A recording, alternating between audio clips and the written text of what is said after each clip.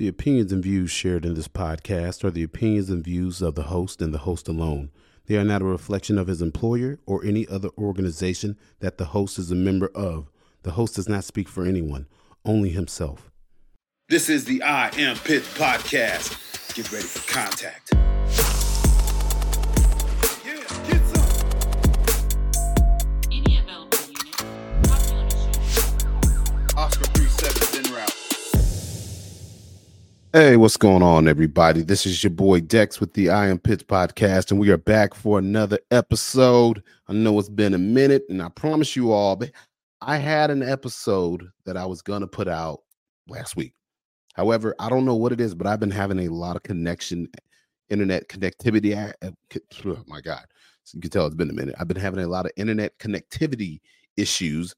So I've not been able to get the show out because last week I was interviewing Eric Tanzi from the Failure to Stop podcast. And y'all know me. I love Failure to Stop because they've showed me a lot of love. Tanzi and the crew over there, shout out to those guys, man. If you're not following Failure to Stop, you need to go follow Failure to Stop. Got a lot of great cop stuff going on over there. So I was interviewing him, and I swear, man, I think we were like 15 minutes into the interview, and just my internet just completely shut down. And so now I just started it up today again. I was like, man, I'm going to give this a shot again. So I got a lot of lag and a lot going on with the connection issues. I'm not sure what's going on, but we're going to give it a shot anyway. And I'm going to tell y'all now, I've literally been down here in front of this computer for an hour trying to get all this stuff together, and I'm still having issues. So if anything cuts out, sounds bad, or blur, if it's blurry, please forgive me. Just technology issues. So I'm not going to take the brunt of responsibility for that because I am not the man that you call when your internet broke. I'm the man you call when you got issues and you don't know how to solve your own life's problems because you got issues with your baby mama and your baby daddy and you feel like you're about to kill each other. I'm the man you call for that. I can handle that, but I can't handle technology issues. So I've had a lot going on today. So I'm a little frustrated and I'm a little tired and exhausted from just dealing with the technical side of this today. But yet and still, here we are. Thank you all for coming back. Like I said, sorry for the absence. And thank y'all for just hanging in there with me through all this I got going on this year. A lot going on. But yet still, y'all are here. And I told y'all before, there are plenty of other podcasts out there. There are people that like my show, people that don't care for it. That's fine, whatever. But for those of you that continue to come back and tune in to listen to what I have to say and value my opinion, thank you all very, very, very much. You all are appreciated. Every download, I told you, it means the world to me, man. So with that said, we're going to go ahead and get on with the show because like I said, I'm about an hour behind. And I got stuff to do. Gotta go cut the grass because I got to keep the white people around me happy. I don't want to be that one black house on the street with the unkept yard. But I know that there's one white lady, two white ladies that if I didn't cut my grass and they lived in my neighborhood, they would still love me because I don't know what it is. But just white women love me, man. They just got this thing. They just love me. They cherish this dark chocolate skin. I don't know what it is, but it's starting to get awkward. But my wife, and I don't think a lot of white people realize this, but when you meet black people, you don't have to go over the edge and over the top when you see something different about us, like my wife's hair. People see it, like white people, oh my God, your hair is so beautiful. And my wife hates it. She gets annoyed. And my wife, like me, we're not mean, angry people. We're not a-holes. We're really not controversial. And usually when people do stuff like that, we know that they're not doing it from a place of negativity and they're not trying to be jerks about it. But it just gets a little old and a little annoying because we're just people, man. We're just people. We have black skin. Hair's a little different. You can tell mine ain't that much, but we don't need all the extra over the top. You could just say hi. And then you can say, hey, I really like your hair. That's all you got to say. It just stop right there. That you don't have to go no further. You don't have to go try to touch it. You don't have to try to put your fingers in it. You don't have to ask all these questions. It don't matter. Just appreciate it for what it is and move on. But for me, on the other hand, I don't know what it is, but people gravitate towards me. People told me I have like an aura or something. And I'm just like, I don't know. Maybe I smile too much. Maybe I need to smile a little less. But people feel real comfortable coming up to me and just talking about my skin and just how beautiful it is. Not people. A lot of white ladies, man. I never had black dudes do it. It's older white women.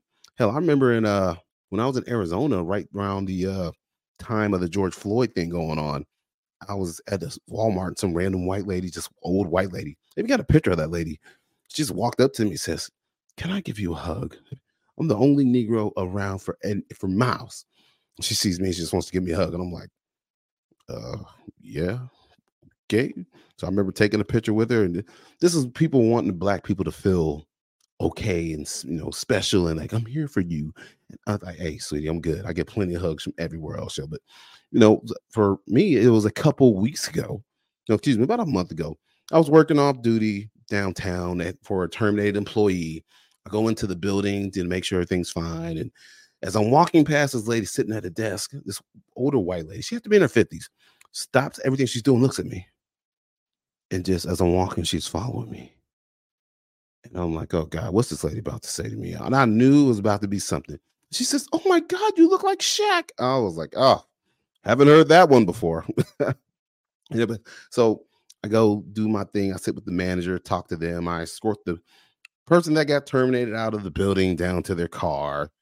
And then I go back in because I'm gonna sit inside the office and make sure the person doesn't come back and try to hurt anybody. And then from around the corner, here this lady comes, just, oh my God, you look just like him. I can't believe how much you look like Shaq. And I'm like, in my mind, I'm like, that nigga is 7'2", like 300 something pounds. I am 6 foot on a good day, 5'11" for the most part. But I'll take 6 foot. I'll take 6 foot, baby. And he's got millions upon millions of dollars. And me, I'm working here for about $70 an hour to make sure that nobody come here and try to kill y'all. He and I are not the same. We don't look even close. Like that man's like 50 years old. I'm 39. You see somebody with black skin and think that every black person look alike. That is not the case. We do not. Now, there's some people I'll say, hey, my favorite, of course there are. But for the most part, Shaq is not one of them, bro. He's an older man. Shaq's probably 50, higher than 50, probably like 55, close to 60. I am not. Are you telling me that I look old? No, I am not. I am not Shaq, man. Not even close. But this is what I expect from people that don't see black people a lot, except for on TV or when they cut on their phone. And this is not. And the fact for me is, if you think I look like somebody, that's cool. But I've seen people that look like people, and I'm like, hey, but that dude kind of looks like such and such. And I keep it moving. I don't have a whole conversation with this person about how they look like somebody because nobody wants to have that conversation. Nobody does. And it gets old. And she just kept going, oh my God, this is so incredible. I'm like, lady, do you want me to sign an autograph? Do you like Jesus? Like, and she just made it so uncomfortable. But that's just the life I live, having dark skin in this country, man. People get weird. Like I said, they're not doing it from a place of ill will or ill intent. People just get funny. So, case in point, the other incident I had a couple weeks ago in my town that I live in, there's not a lot of black people.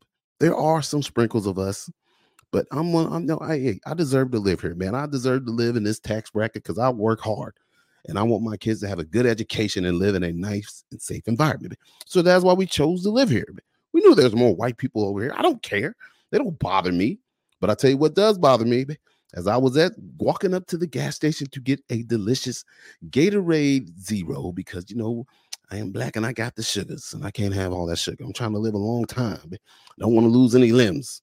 So I'm going to the store and I see this white lady and I could tell by the way she was looking at me. I knew she was weird. One, because she was wearing a mask, a red mask with glitter on it, a face mask that we all used to wear in COVID, but ain't nobody wearing no more. And she also had on a long jean skirt. And I will talk about women that wear long jean skirts because I know y'all are from a certain religious sect, just like my wife was. And I know y'all a little weird. Not saying y'all are bad people, but y'all a little funny, y'all a little strange. My wife grew up in it, and I asked her when we got started dating, I was like, you still wearing them skirts? All right, just had to check. I gave her permission to wear jeans. The man of the house, I hold it down. She do what I tell her. Not really. Not really. She's a free woman in America, man. She wear whatever she want. I don't care what religion says about what you should wear. Get out of here. We ain't doing that.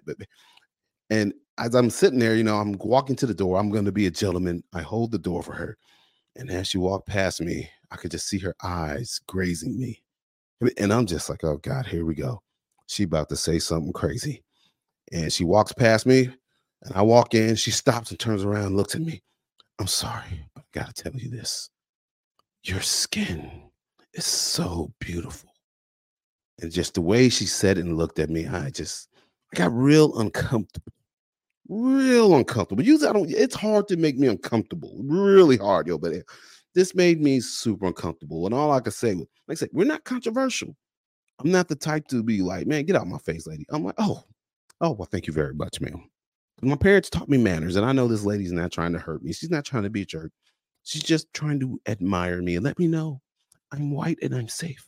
You're okay here with me, black fella. You're okay. You're beautiful.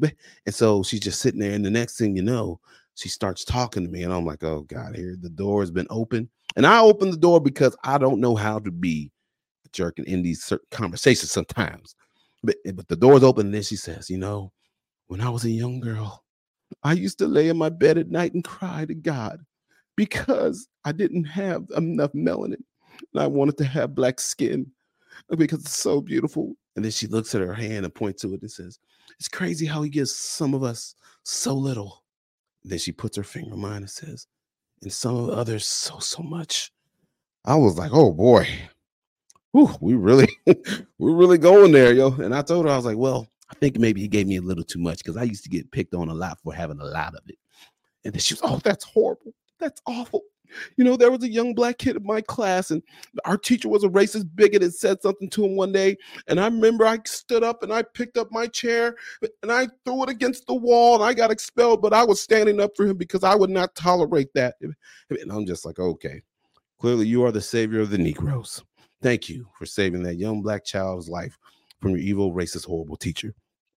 Can I get my Gatorade? Is all I'm thinking. I just want to get my Gatorade. The next thing you know, but she's talking about Princess Jasmine and Pocahontas skin color.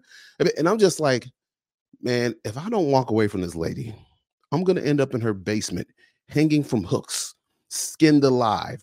And on weekends after 5 o'clock, she's going to be walking around wearing my skin, talking about how good it feels and how beautiful it is, bro.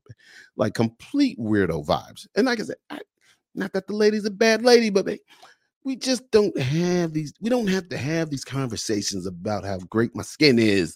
If you know me and you've been around me, hey, Dex, you're looking good today. I mean, your skin's glowing, it's just glistening. Yeah, I'm okay with that. But a random person on my way into the store to buy the blue Gatorade Zero, no, sir. It's no, it just works fine. Hey, how you doing? How you doing? Hey, nice to see you, man. You look good. Have a good day. All right. It's hot out here. Yeah, it sure is hot. Yeah. Yeah, we could just have a normal, regular conversation. We don't need to have the excess, but I guess maybe she don't get out the house much. She got the jean skirt on. All I'm thinking. Maybe she don't get out much, and I don't know where she's been the last couple of years. But hey, we don't need to be doing this, man. This does not make me feel welcome or comfortable. If anything, I feel more comfortable when I see my friends and be like, look at this black ass right here. Look at this black ass nigga. Like that to me, that's a bit more appropriate. And I actually prefer that more because that's not awkward. That's my friends. We're doing what we do. Black jokes from my homies. Like, man, you black as hell. Well, hey, I'm a lot more comfortable with that because I know the people doing and saying it to me. And it's absolutely okay. But a random stranger who wants to just hang me up in her basement and walking around in my skin, I mean, I can only assume that because no, I don't have these interactions with people all the time. It happens a lot more to me than most people, but my God, man, this is not okay. So, to my white friends out there, my white listeners, do me a favor. Be normal. It's okay. You don't have to let black people know how much you like BET and how much you love Barack Obama. You don't have to do it. You know what you could just do? Just smile and wave. Hey, how you doing? Hey, good to see you now. Keep going. Hey, all right. I like that guy. That's a nice guy. He's one of the good ones right there. Yeah, but I tell you, it's crazy white women, man. I don't know what it is, dude, but white women love me. Maybe I'm like Wayne Brady because white people love Wayne Brady. There's something about white people love Dexter Pitts. I don't know what it is, but a little awkward, but that's just what it is with crazy white women. And since we're on the topic of crazy white women, I got to tell y'all, I told you so. I told you so. I told you so. When I'm talking about the crazy white lady on the plane from that episode a couple months ago where she was on the plane and started getting all crazy about, I'm telling y'all right now, but that person back there, he's not real. Of course, she used a little better colorful language, and I'm trying to cut down on my colorful language. So, but I'm not going to say what she said, but it is what it is. But hey, I was just looking at this, and it's so crazy, baby, how the internet has turned this lady into like the sensation. And nobody knows her, but everybody's like, man, she saw something, bro. Just the way she was acting, she saw something. She saw something. I don't know if y'all recall, but on one of my episodes, a couple episodes ago, I told y'all, I was like, the only reason that this lady is being given the benefit of the doubt and everybody thinks she really saw something is because she's super hot. She's sexy as heck. Yeah, she looks good. And that's the only reason where everybody's like, nah, man, she can't be crazy, bro. I told you, I was like, man, I see people like this all the time that look absolutely normal, look better than the average person, and they got hella issues. I don't know if the lady been drinking, drugs, or she needs to be heavily medicated to deal with her imaginary friends that she's seen on that plane, yo. But I was like, man, this lady is crazy. And to prove it, well, which is weird, she comes out and posts a video. And so it's out the bag now. Everybody knows who the crazy plane lady is. And honestly, I was surprised that she actually made a video and kind of put it out there.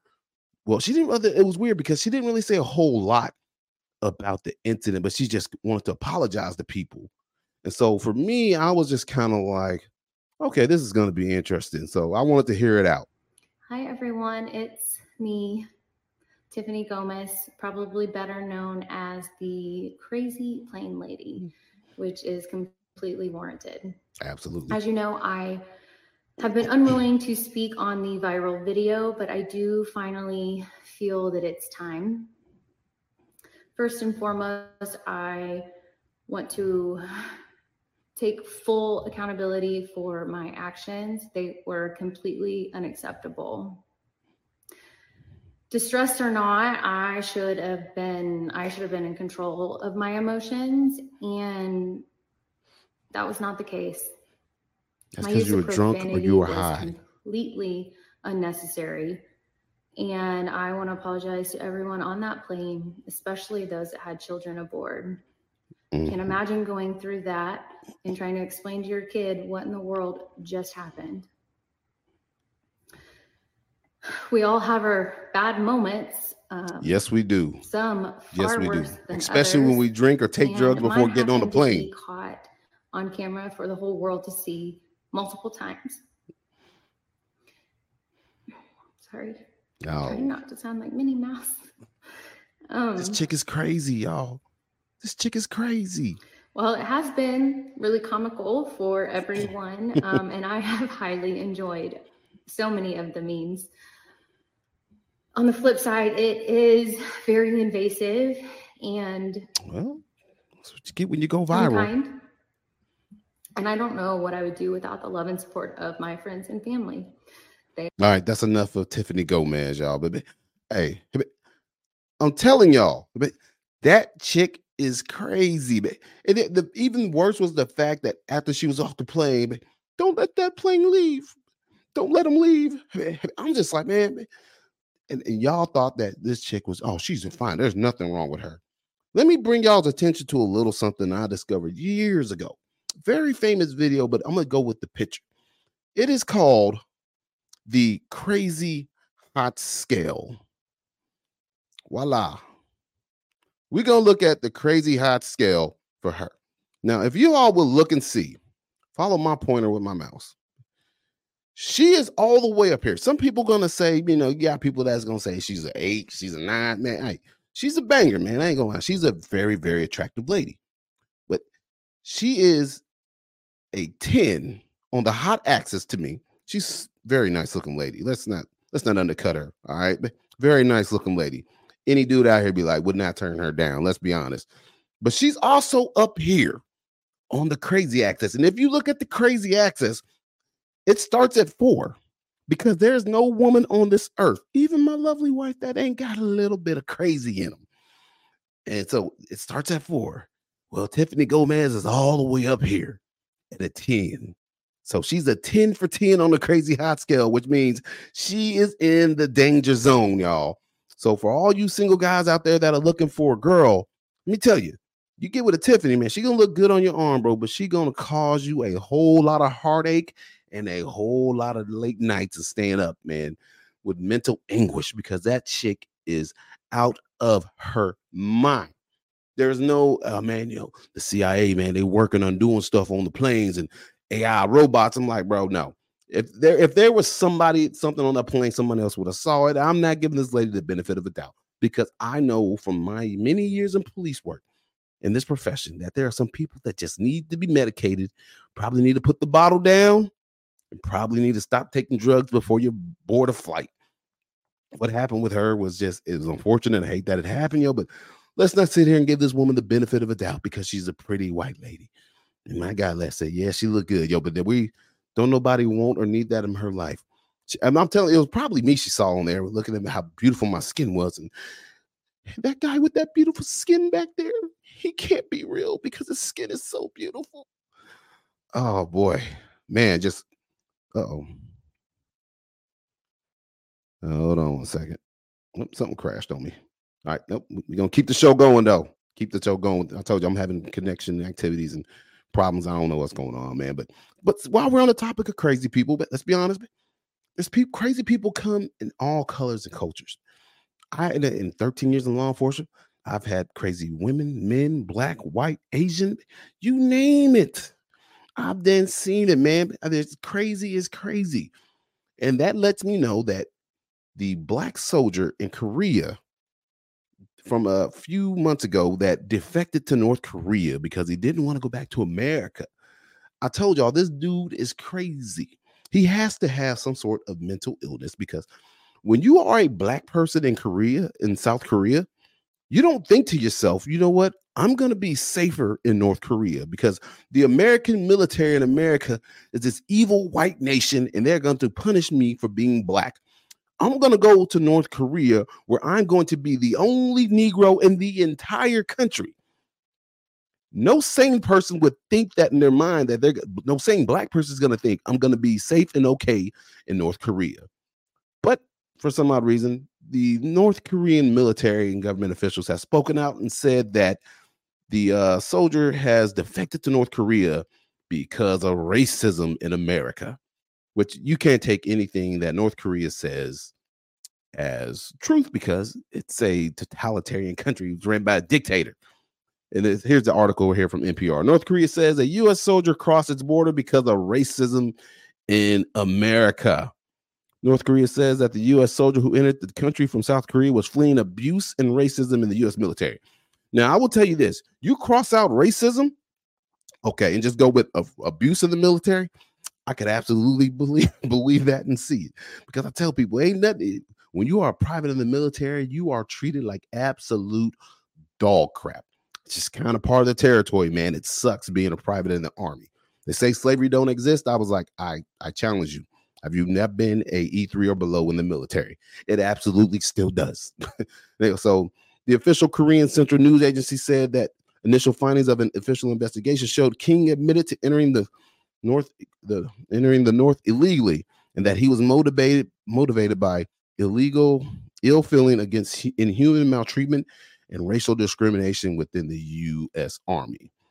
It added that while he was willing to seek refuge in North Korea or a third country, he was disillusioned about inequality in American society. That's absolutely bizarre to hear that coming from North Korea and how horrible they treat all their people and their citizens in their country, and the fact that everybody's starving. But of course, North Korea is going to capitalize on this incident by taking this severely mentally ill gentleman who probably should have never been let into the military. But now they're using it to their quote unquote advantage to cast America in a negative light, which America does cast itself in a negative light all on its own without any help from North Korea.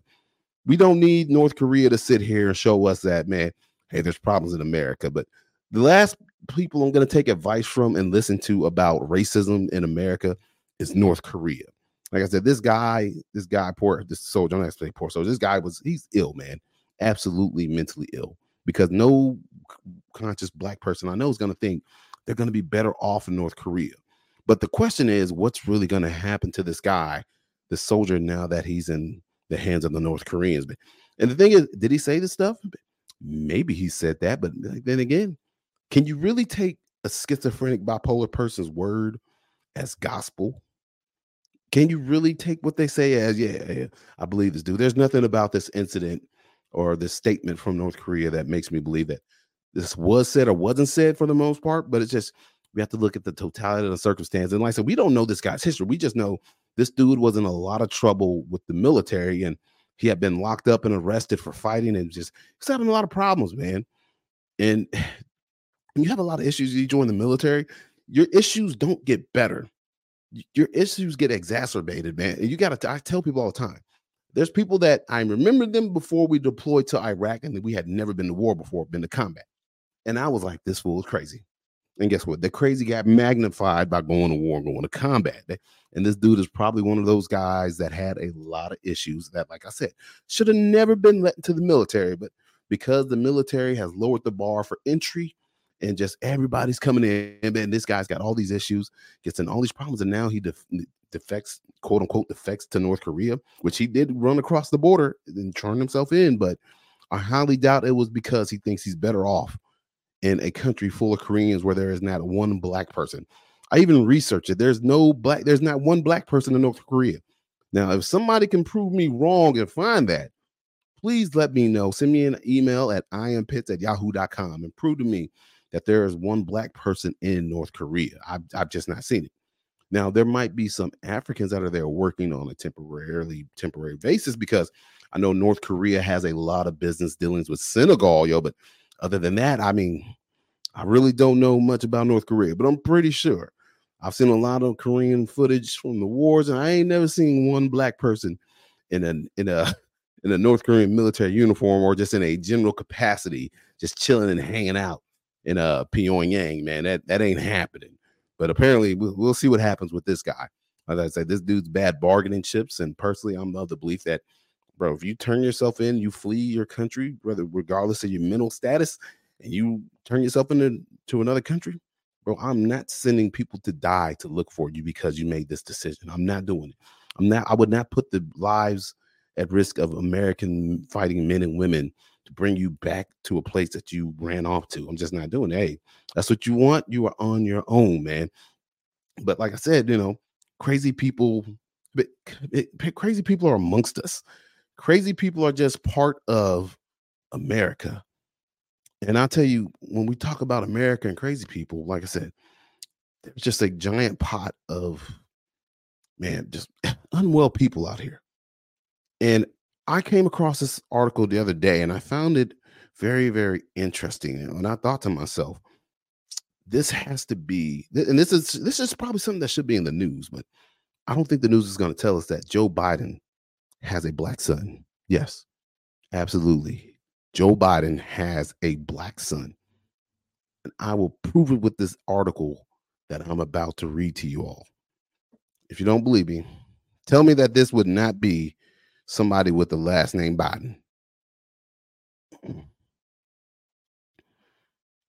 All right, pull up. Barnes and Noble sniffer. Man sniffing women in store. Released despite history.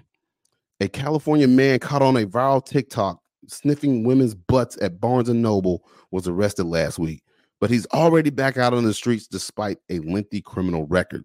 The disturbing clip made the rounds online last week. The man, who law enforcement believes is 36-year-old Kasley Karan Crowder, is seen going up to women from behind and allegedly smelling them. Now, typically, I will tell you all, I don't like people that go out just to make content. I can't stand content creators. But I am very happy that this lady actually did that. And look at this guy, man. My God, don't tell a person that going around sniffing people. He's light skinned too. He's got to have a last name of Biden. But they paid him off. They paid his mom off and said, "Hey, he can't have the last name Biden. We'll give him some money and just kick him back into the world." So this is clearly Joe Biden's son. Look at these ears. My God. Look at those things, man. You see this dude coming and just think like, man, this dude is about to do something seriously messed up and seriously messed up to me. But man, it's just bizarre. And then I remember I started watching the video. I'm gonna play.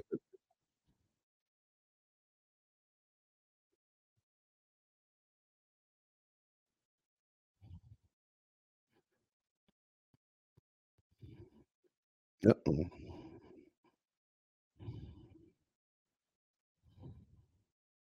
Uh-oh. My bad.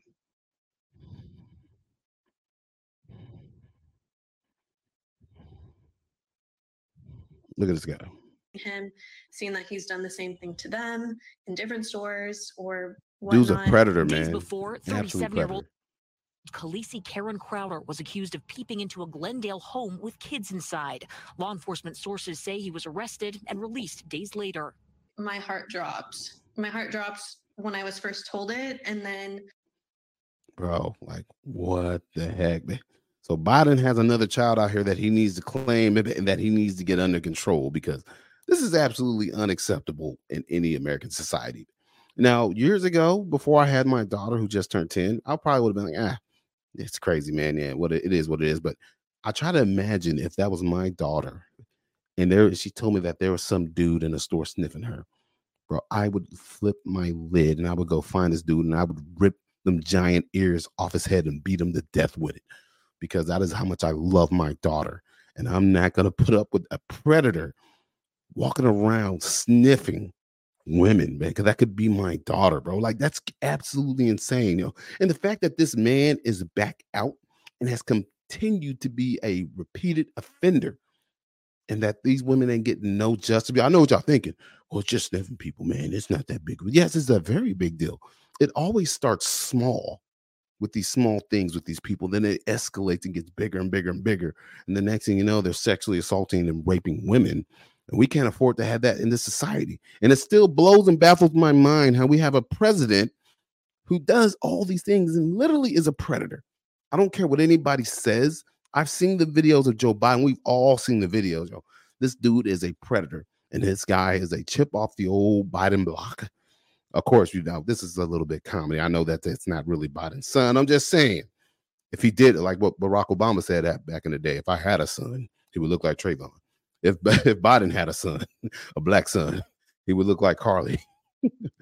Yeah, but man, so we're gonna keep it rolling, man, since we got all this going on. And so while we're on the topic of criminals not really getting justice for their crimes that they committed, man, it's so crazy that we pay all this money in taxes, and our government is not taking care of us and our citizens, because we continue to let these people out and run the street, you know? And we continue to tie the hands of officers and cops who are sworn to uphold and protect the law and the Constitution and protect the citizens in these cities.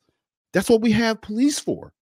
But for some odd reason, it's crime in America right now. I can't explain what is going on with America, but man, it is out of control. I mean, we just here in Louisville, we had 2 people killed at a restaurant the other morning, and like 5 others shot, man, at Southern Lounge, man. And it's just every city in America, especially these big giant Democratic cesspools ran by Democrats, man. We all see what's going on, and crime is off the chain and out of control, man. And one of these places is also Seattle. And I've seen so many documentaries recently on Seattle. There's one recently called Seattle is Dying. It just shows how bad Seattle has become over the years. I mean, I can see that here in my own city in Louisville, bro. It's atrocious, the conditions, man. Homeless people everywhere, people pissing and crapping on the streets, and just there's literally no rule of law. It's just anarchy right now, you know, and just people are getting shot and killed. And man, our detectives and police officers are so overworked and everyone's tired.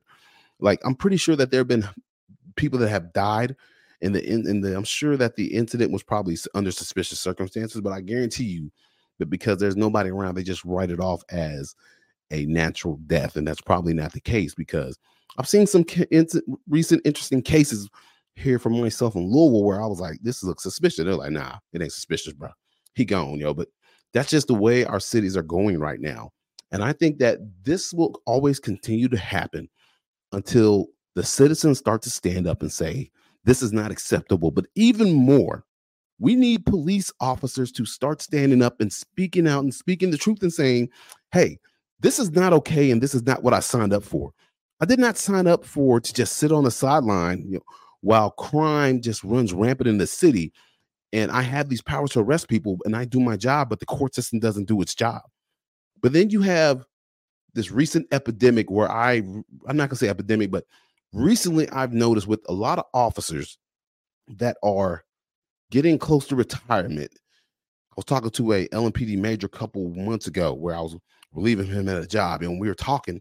Not a bad guy, yo, but he's just saying, "Man, this place is such bull crap, and the way they're operating, doing things is just wrong, and I hate it, and I can't stand how they're doing things, yo." And in my mind, I'm like, if you know these things are going on, you don't like them. How come you don't speak out against them? And I realized that officers are so afraid to speak out because all they want to do is they put in all this time and they want to, this time in the street and done all this stuff. And they want their pension. They want to go.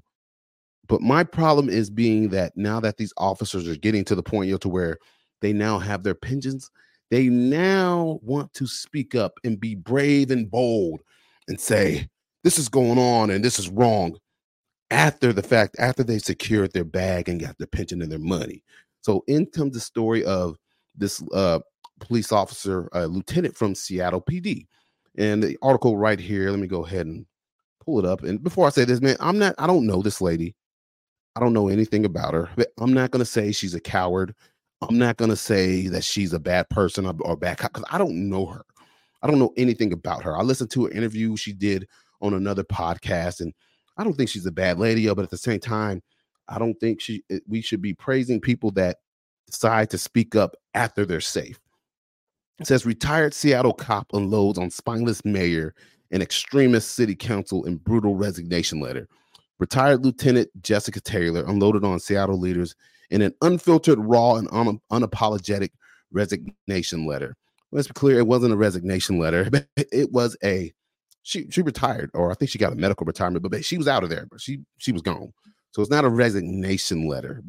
But for me, it's like, if you're going to be in the job for 23 years and you see all the stuff going on, and then all of a sudden you decide you're done, you're leaving, or you're hurt and you can't do the job anymore. And then all of a sudden you want to stand up and speak out and say all these things that are wrong. I got a problem with that because my thing is, man, if you're going to stand up for me while you're in a position to do it. Don't wait till you're good, safe, and secure and you got your bag and you got your money.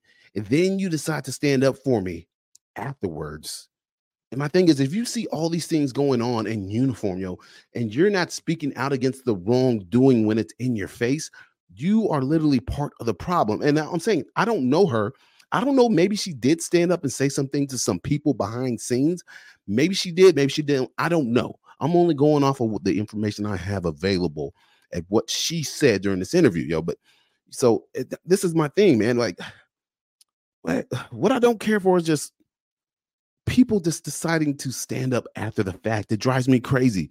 And then I've made some comments on this online, and people were like, well, who's going to pay her bills if she gets fired? And who's going to do this for her? She doesn't have the right to, she has the right to stand up and speak after she retires. I'm like, yeah, she does, dude. But it just, to me, it's kind of like, imagine being in Germany during the 1930s and 40s during the Holocaust. And then imagine, all these people are trapped in these Holocaust camps, and the Germans and Nazis are doing these horrible things to people, and you have knowledge about it. Then in comes America, storming the beaches of Normandy, sweeping across the European continent. And then the Americans go in and free everybody, and the danger and trouble is over, and everybody's free. And then you go up to a Jewish person and tell them, man, I just got to tell you, man, the stuff's been going on, and you just tell them all these unfiltered thoughts and you just put it all out there after the fact that it's done and over. What is that person going to say to you? Well, if you knew all this, how come you didn't try to help me beforehand? It's kind of pointless now that the Americans have already freed us, and everybody's already died. Everybody's gotten sick, and the Nazis have done all this evil stuff already, but you had knowledge of this, but you didn't do or say anything about it. But yet here you are telling me this, wanting me to pat you on the back for telling me this after I'm out of danger and after the incident's over, man. Like I said, man, my biggest issue is if you don't stand up for me while you're on the job, don't try to stand up for me now. Stand up for me when you're in the position to do something. Stand up for me when you have skin in the game still. Stand up for me when you have something to lose. I don't want you to stand up for me afterwards and speak good for me. Man, when you're in the position to make change and do things and make things happen, you have to do it. Honestly, it is our job as police officers to stand up and speak up against wrongdoing, even when it's by people who wear the same uniform as us and politicians. Politicians are not a special protected class of people. They don't get to just do what they want, although that's what they're doing right now, but they don't just get to do what they want. We have to call these people out. And you know what? So be it. If you do the right thing and you have repercussions, that's what's called sacrificing. I respect people that sacrifice. Let me tell you, I've been doing this podcast now for going on 2-3 years. I wrote an entire book. I'm the only officer in the country that wrote a book about what it was like being on the front lines during 2020, all the things said and done to us. And I took a risk doing that. I took a risk doing this podcast because I don't hide my face. I don't hide who I am or what I believe. And I say what's on my heart, what's on my mind. And I know people are listening and people are watching, but my thing is, it is a sacrifice and a risk. Man, you got to look at the First Amendment, freedom of speech, man. You are guaranteed freedom of speech. Now, that does not mean you are free from repercussions, but if you are speaking out the truth, there are ways and you have a recourse if you are targeted wrongly by your department, man. But to just sit in silence, and how dare we as officers protect everybody else's freedom of speech and rights, but we don't use them ourselves to speak up for the people we swore to protect? Come on, man. It just drives me crazy that everybody's getting kudos for doing the right thing afterwards. I'll tell you who I give kudos to. Officer Ben. If you don't know Officer Ben, go to Columbus Police Body Cam on YouTube, man. I love Ben. White dude with beautiful skin. He's a beautiful ginger man with a bald head, but he's an officer in Columbus, has been for some time. And this man does not hide. Of course, he goes by a different name, for good reason, but he's not hiding his face. He's not hiding what he believes and thinks. He's out there actively speaking out against the corruption in the government going on in Columbus. Calls out the mayor, calls out chief. He calls out his chain of command. And the man is still employed. Now, that's not to say that he's not been attacked. That's not to say that he does not have a target on his back. But if there's somebody I respect in this realm that's a police officer right now that's online on social media, it is Officer Ben in Police Body Cam Video, because this man does not hide. He does his own subpoenas for his own police body camera so he can show the world what it's really like to be a cop. And he does not hide or filter how he feels.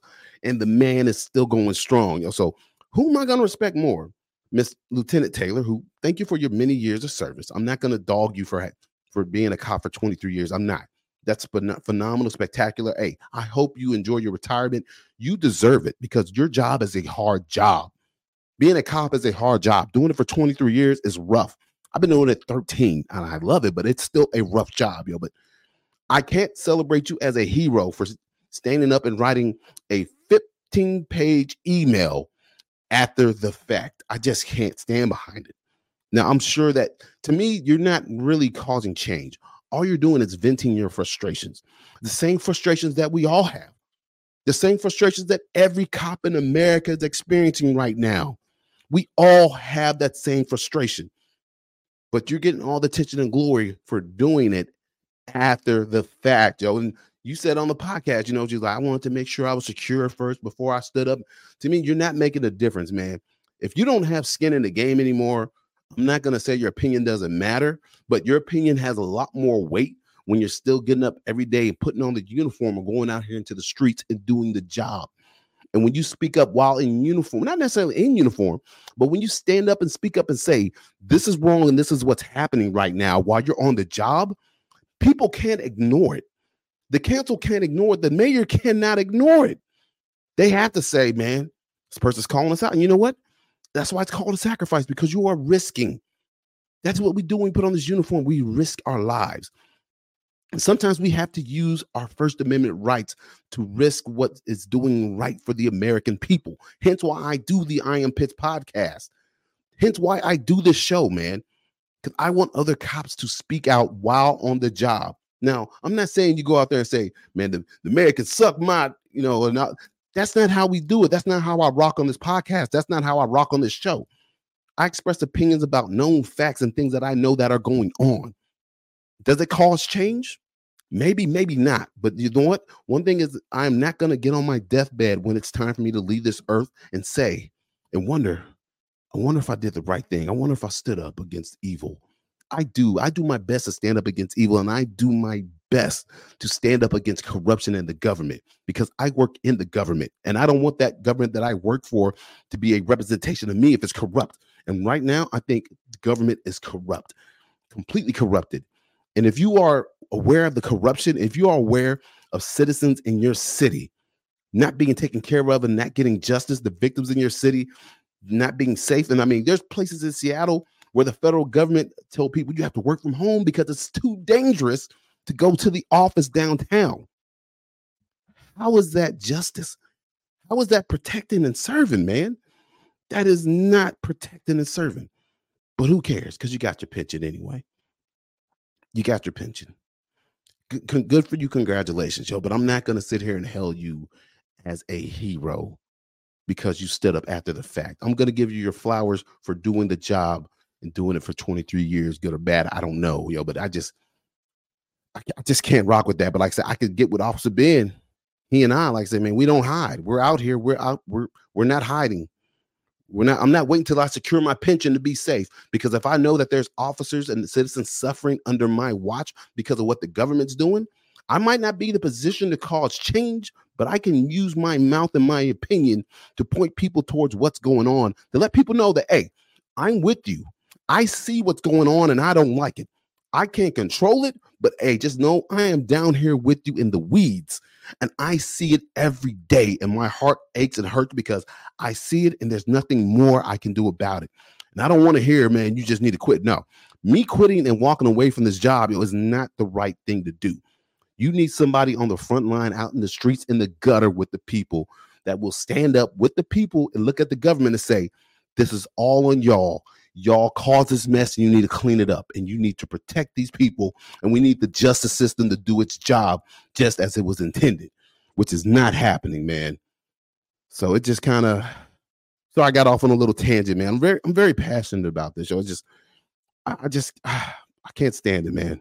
I can't stand it. And like I said, I see more and more officers retiring, and now everybody wants to send that final email like, no, I did this and that, and y'all did this to me, and blah, blah, blah. And I'm just like, bro, it's too late, dog. Too late, man. If you're going to do it while you have skin in the game. That's all I'm saying. And I've had skin in the game most of my life, because I have been in service to the country and the community since I was 19 years old, man. That's all I know. This is all I do. You know, this is what I was created to do. This is what everybody asks me, how am I able to be a cop in this day and age? Because God designed me to do this job. God designed me to be a soldier, an infantry soldier. God designed me to be able to go to Iraq and sustain and do what I did over in Iraq. And now that it's been a long time, man. I deployed in 2004. Man, we're coming up on 20 years when I deployed, yo. And one thing that still sticks with me was, I think it was after I got hurt and after I got back from the Middle East. I can't remember the time and day, but I remember this documentary had came out, and I wanted to go see it because I was like, it was the first documentary about the Iraq War that was in movie theaters, and I was like, I gotta go see it, man. That's my war. That's the war I fought in. And this documentary was called Gunner Palace. And so I remember going and watching this documentary, and it was shot in Iraq in 2003, right after the invasion, kind of just when the insurgency was kind of starting, you know, and I'm just sitting there watching, like, man, I know these streets, I know those uniforms, I know those weapons, you know, and I was just like, I was so proud, like, man, I was there, I was a part of that, and I did that, yo. And then the other day, you know, I was watching this video, and I was looking at the guys in it, man, and it's a part of me, I'm getting ahead of myself, but I came across this video on YouTube. It's a Gunner Palace 20 years later.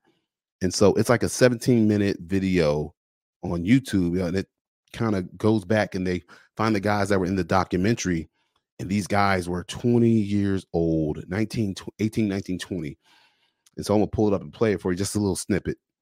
We're trying to hit the compound. Someone smoking a cigarette in the shitters?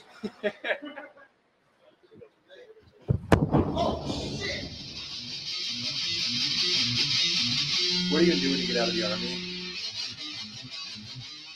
Be a fucking rock star. Sometimes I remember, oh yeah, that's right, I went to Iraq. Now that I have a kid, sometimes I find myself thinking, is he going to end up going to some war that ends up not doing any good for the world and receive a bunch of shitty care afterwards?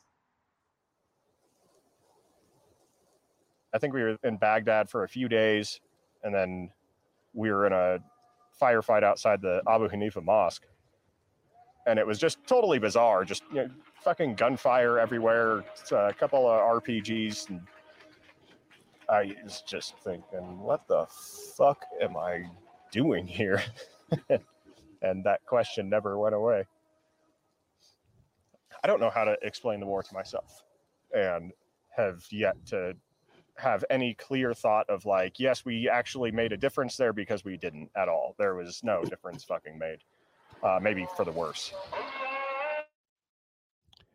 And so, like I said, that's just a snippet from Gunner Palace kind of 20 years later. Actually, I still have the DVD. I bought the DVD when it came out, man, and I still have it in my collection.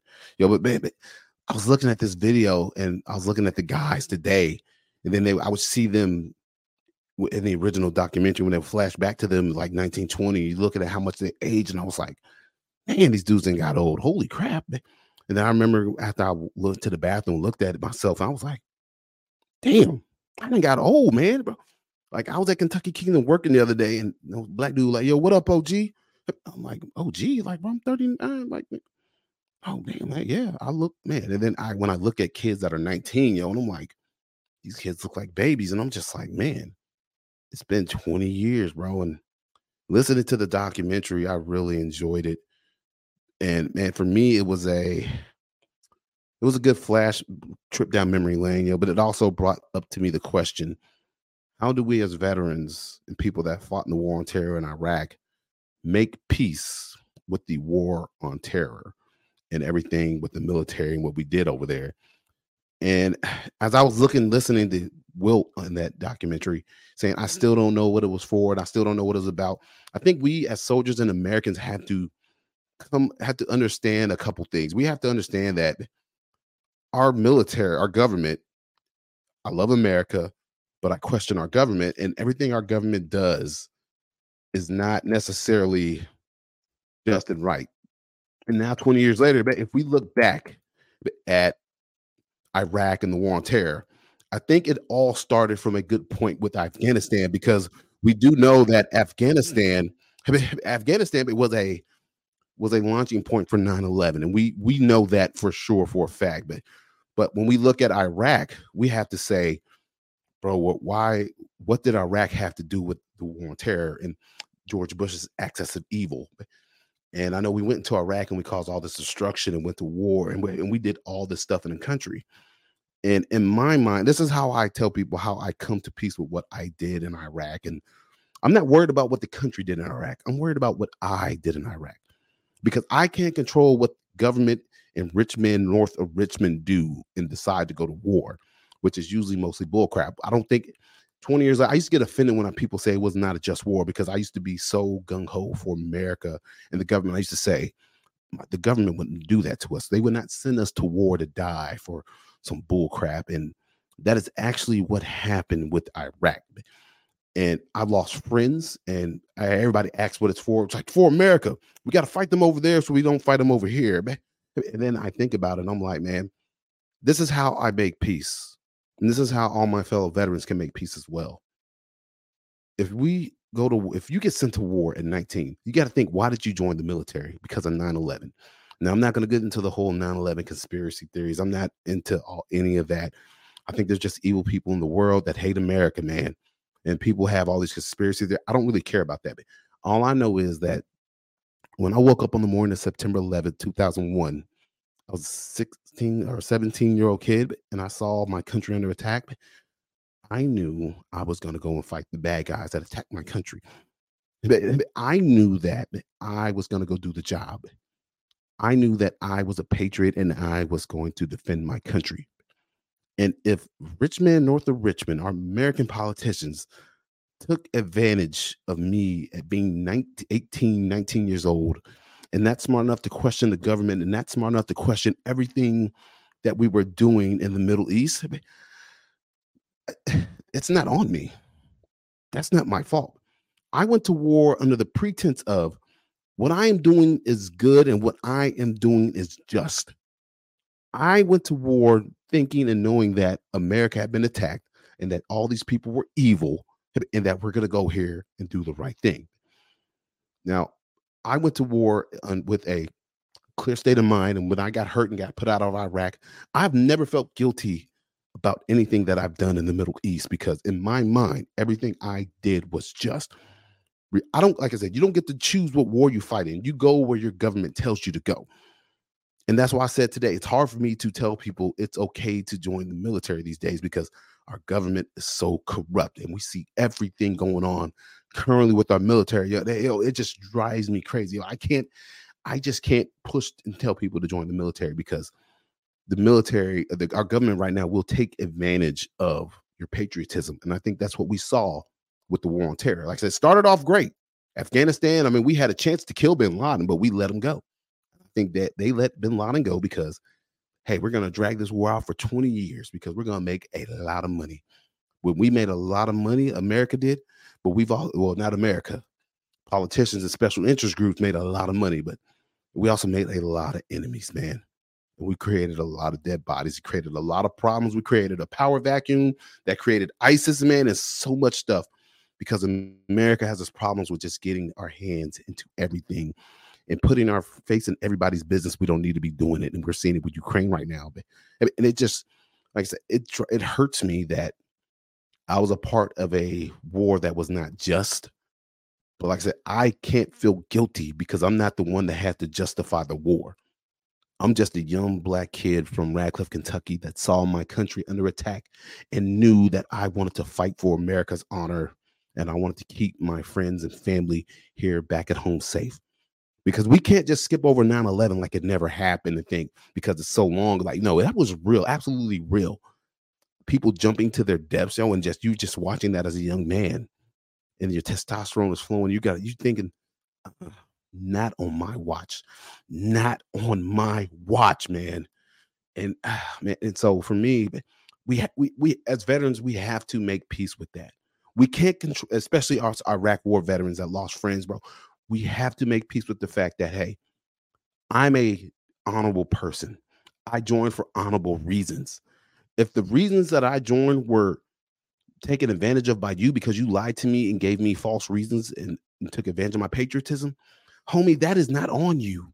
My fellow Iraqi veterans, that is not on us. The government has to answer for that individually. But we all served honorably. Most of the people I know, we did our job. We did our job for a country that took advantage of us.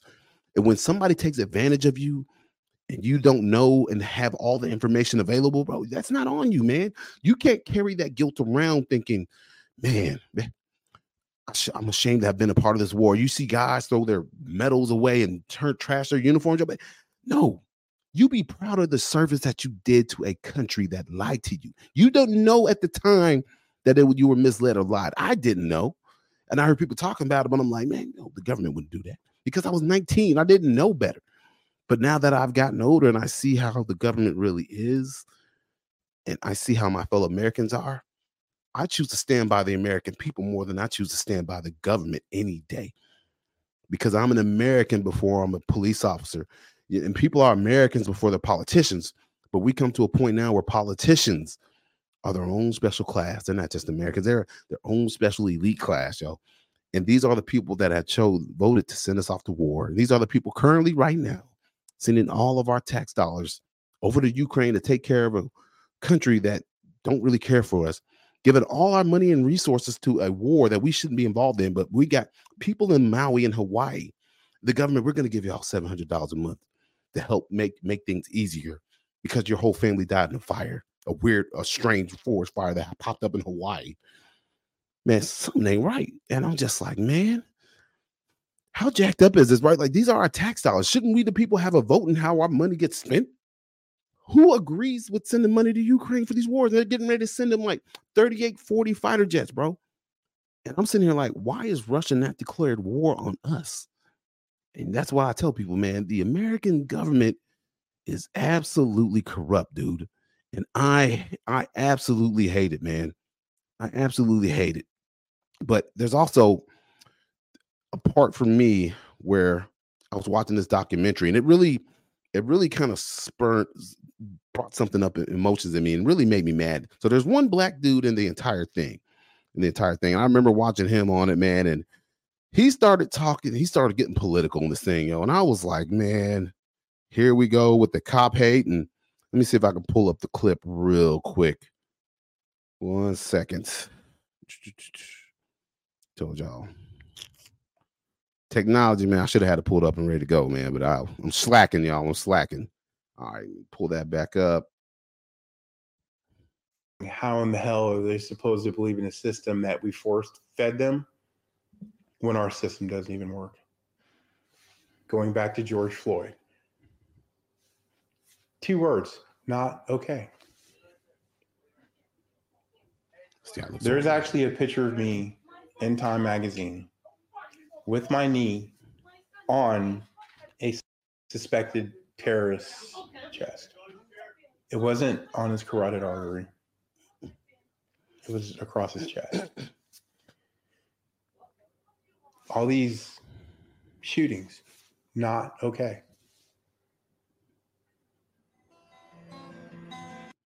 All right, I gotta stop before I get upset, bro. And I'm just like, man, I don't know what makes veterans, that people that have been in war, feel like they think and know everything about policing, because war and policing are 2 totally separate things.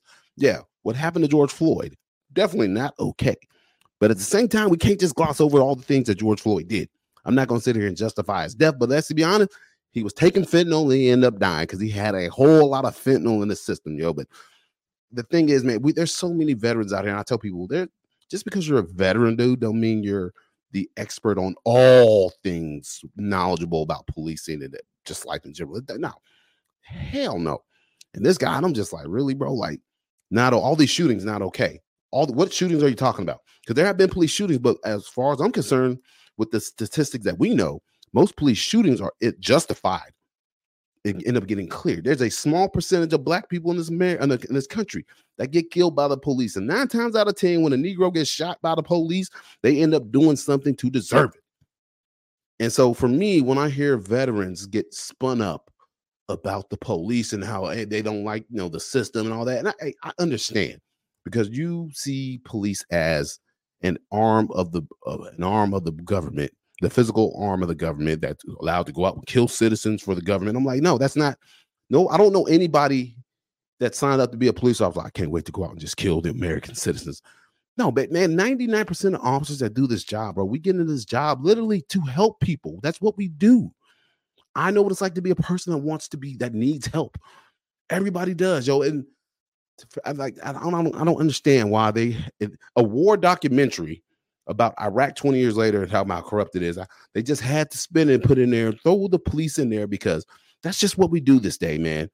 Any reason to have social outrage and to hate the cops. My God, the media hops on the chance and opportunity. Yo, what did George Floyd have to do with the Iraq war? What did that guy kneeling on a terrorist suspect have to do with the Iraq war, George Floyd? What? There's no correlation between any of this. But I understand what you're saying. The government, this is not okay. Okay, bro, sure thing. Hey, you did your time, you served. Congratulations. So did I. But guess what? I'm still serving. And because of that, I have a bias towards police officers. But I also have a bias towards veterans and disabled veterans. And the thing is, I can call out cops because I am a cop. And I can call out veterans because I am a veteran. I can call out 100% disabled veterans because I'm a 100% disabled veteran.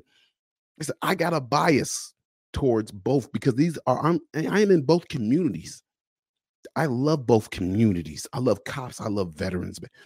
But like I said, not all veterans love cops. And I can say that for 100%. And we know the media for damn sure these days is not a fan of cops. And how do I know that?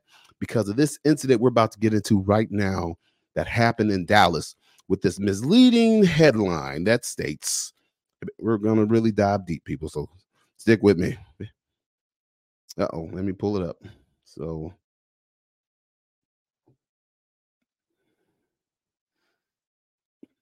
uh-oh. Sorry, y'all. And it's acting a fool. Alrighty. All right, we're just gonna act like that. Okay. All right. Let me reconfigure real quick, y'all. My bad. Yeah, so it's this headline is just absolutely just completely misleading, man. Yeah, and it just when I saw it, I was like, oh my God. Like the outrage was instant and immediate because I saw the headline. It says Dallas cops laughed after disabled military vet was denied restroom and urinated on himself. So but I'm gonna break the story down to you all from what I know. All right, so you have this guy, he's a veteran. His name is, pardon me, Dynell Lane. He's a young black man. Apparently, according to what we heard, he was wounded in combat in overseas in Afghanistan or Iraq, one or the other, but it's not really specified, doesn't really say. But apparently he has issues with his lower extremities and he has to go to the bathroom sometimes because of his injuries. I don't know that. I can't confirm or deny that. But so he's out on the streets, man. It's like 2 a.m.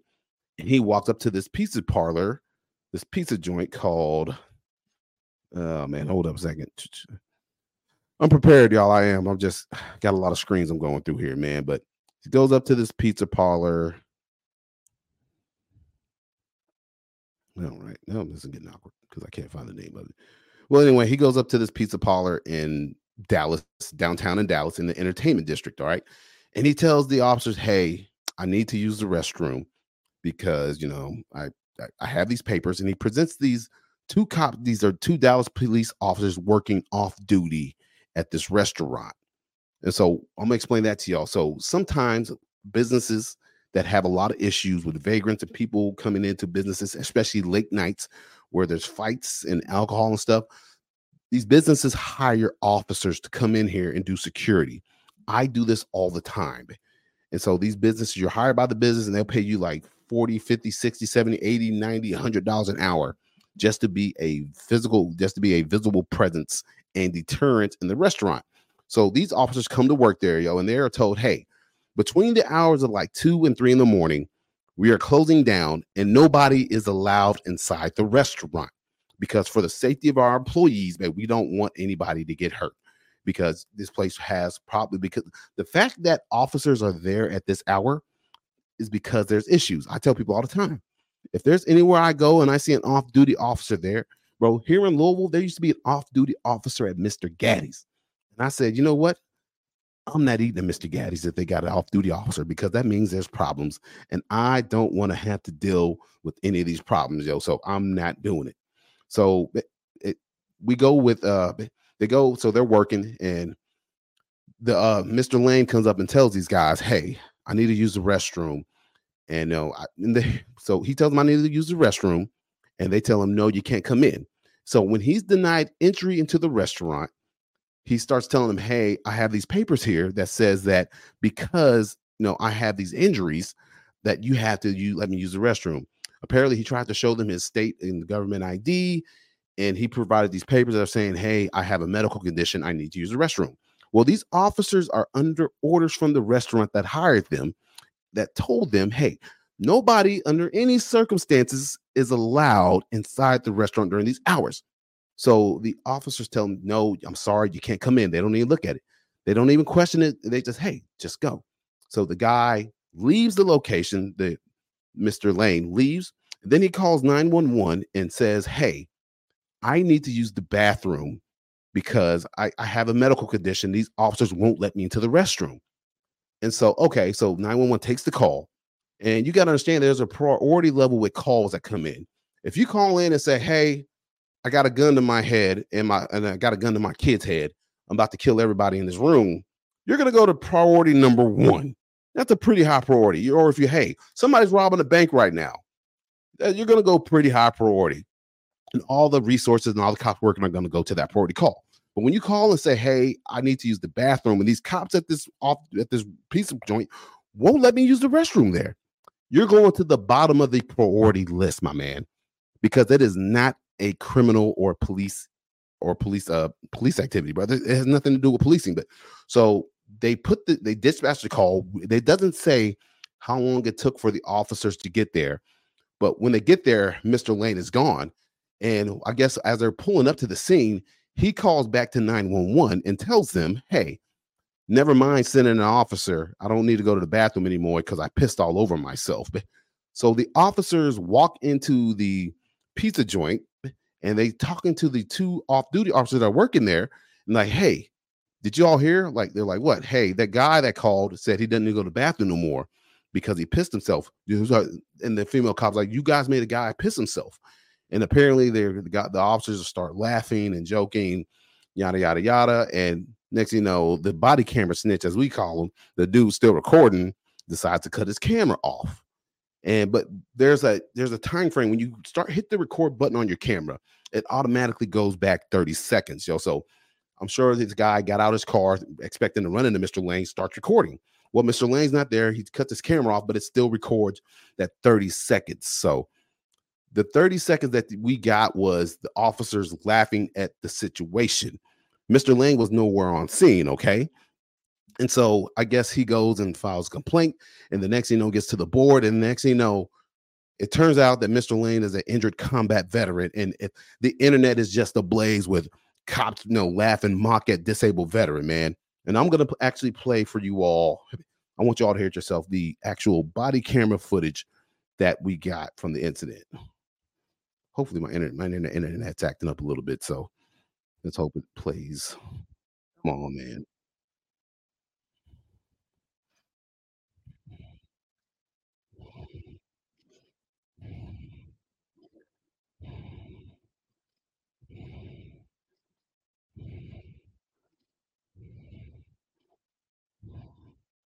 Hold on, man. Oh my internet is horrible. Sorry.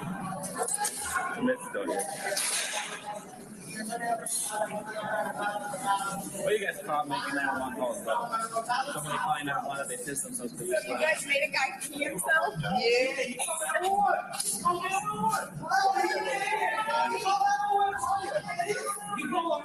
Yeah. You guys wouldn't let him use the restroom, and then he calls back and said it's okay, he doesn't need to pee anymore because he used soil. All right. Go ahead and close that out. So, okay. On face value, looking at that, it sounds horrible. It looks bad. It really does. There's really no way to say it looks bad. It looks horrible. But here's my thing. So for me, I'm not going to come down hard on these cops because we have to look at a few key questions here because they were laughing at a situation after it's already over. And if there's one thing I know, that cops love to talk shop, talk crap, laugh, and joke after the incident's over. So I got here on my list, man. We need to look at a couple key questions about this incident. Hold on, let me pull it up. So key question number one, like I said, why were the cops working there and why were they at that job? Because this place has issues with people coming in. They don't want non-customers using the restroom coming in causing problems.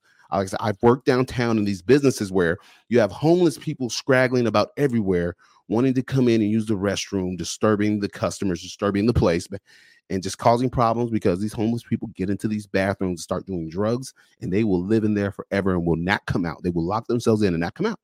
So the restaurant wants to protect their customers and their employees by saying nobody's allowed inside the business. So that is what the officers did. They ensured that nobody came inside the business.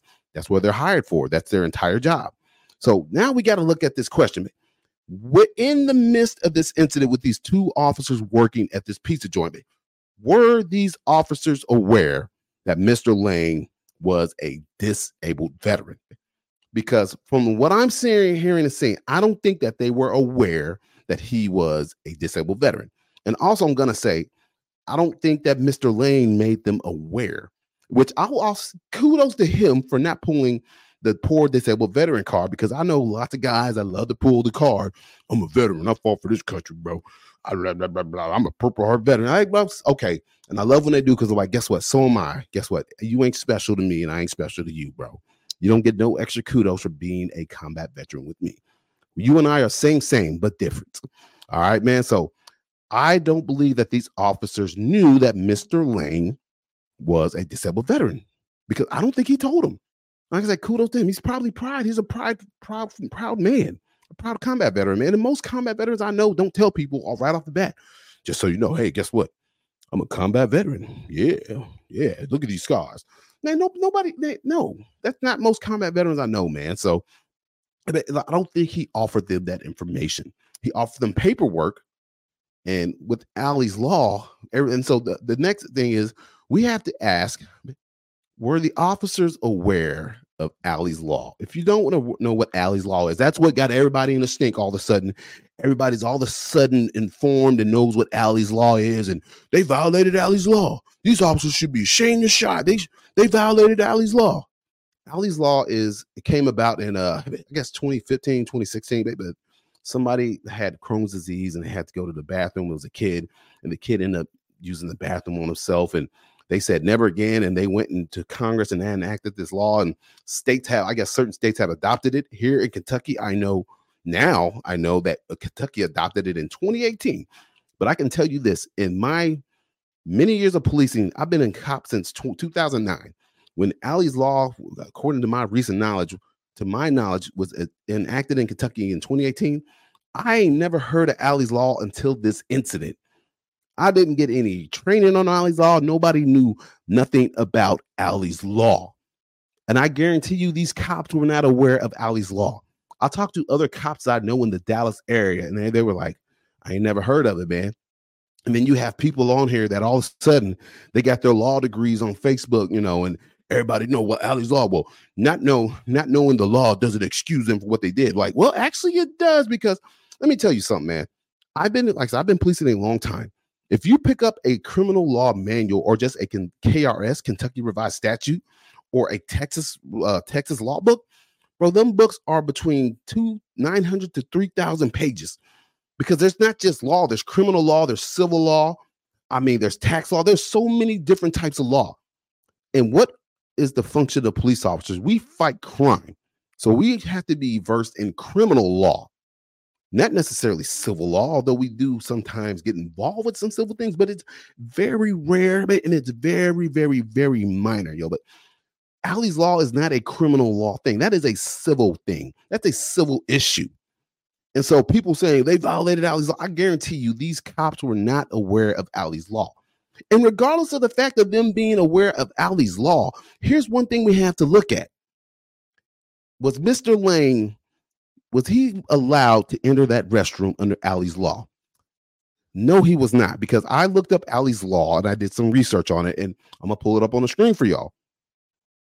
So bear with me real quick while I pull it up. All righty. If y'all look here, it says, this is fine law. This is Texas Health and Safety Code, Health and Safety 341.069, access to restroom facilities. So we need to look at a couple key things here real quick. It says in this section, customer means an individual who is lawfully, look at that key word, lawfully on the premise of a retail establishment. And with that right there, we can completely rule out the fact that this does not apply to Mr. Lane, because why? He was not a customer at the establishment. The place was already closed.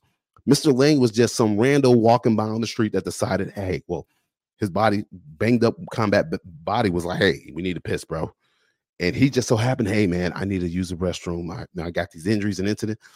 So these officers did not violate Allie's Law simply because he was not a customer. So Allie's Law does not apply to him.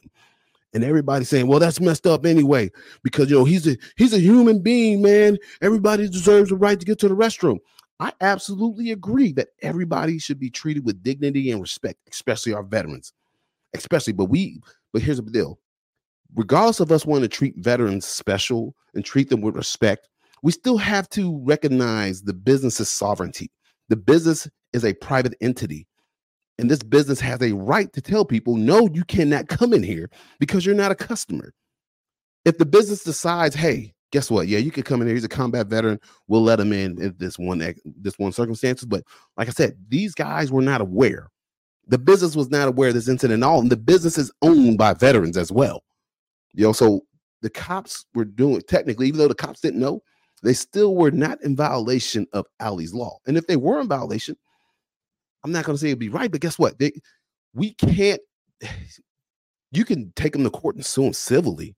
But like I said, these officers were investigated, and the board decided that, not the board, but their internal investigations decided that these cops didn't do anything wrong. They did not violate policy. And now what happened to Mr. Lane is very, very unfortunate, and I hate it. I absolutely hate it. That he feels like he lost his dignity. But here's what we have to understand when it comes to protect and serve. You, as an American citizen with a medical condition, if you're going to go out, you have to know that it is not my job or the police job to ensure that you get to a bathroom. Because like I said, this business has rights. The business does not have to serve you there. The business is closed. It does not have to let you into there. And if you force a cop to force that business to let you use the bathroom, that cop is violating that business's rights. And we can't have that. But we're all about, we love the Constitution, we love veterans, and we're all about the Constitution. Yeah, we're all about it when it works for us, but not when it works against us. And this works against Mr. Lane, even though he is a wounded veteran, but he doesn't have a right to their bathroom. And those cops were not wrong for letting them in there because they're just doing their job and doing as told. And like I said, now this whole situation would be different if, hear me out, if Mr. Lane was like, I'm a combat veteran, man, I got these issues, y'all, and I just really, really need to go to the bathroom, man. If y'all could please help me out.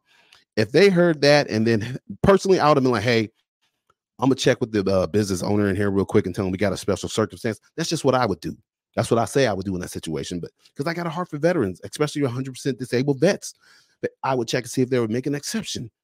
That's all you could do. But man, they were not in the wrong for that, man. Now, if they had this knowledge that he was a veteran, and they still had to turn him down because they just weren't allowed to let him in, and if Mr. Lang was there in front of them, and he pissed himself in front of them, and they started laughing at him and mocking him while he was right in front of them, I would have a major issue with that, man.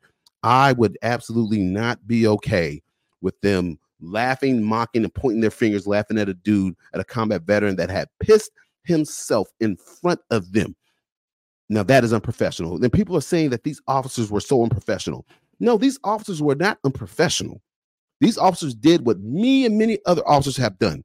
Being professional is when you are on a scene and you are in the middle of dealing with something and something crazy happens, or somebody says something funny or crazy, or you and your partners look over and see something like a giant dildo on a dresser while you're looking at this domestic violence victim, and you just look at it like you want to laugh deep down, you want to, but you're a professional. You're there. Professionalism is being able to control and maintain your demeanor while you're taking care of these incidents.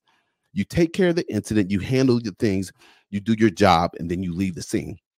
Once you leave the scene and done, hey, there's no such thing as having to be professional when you're amongst your friends and buddies after you've handled the situation the way it was needed to be handled, and you did what you had to do, and you served the person.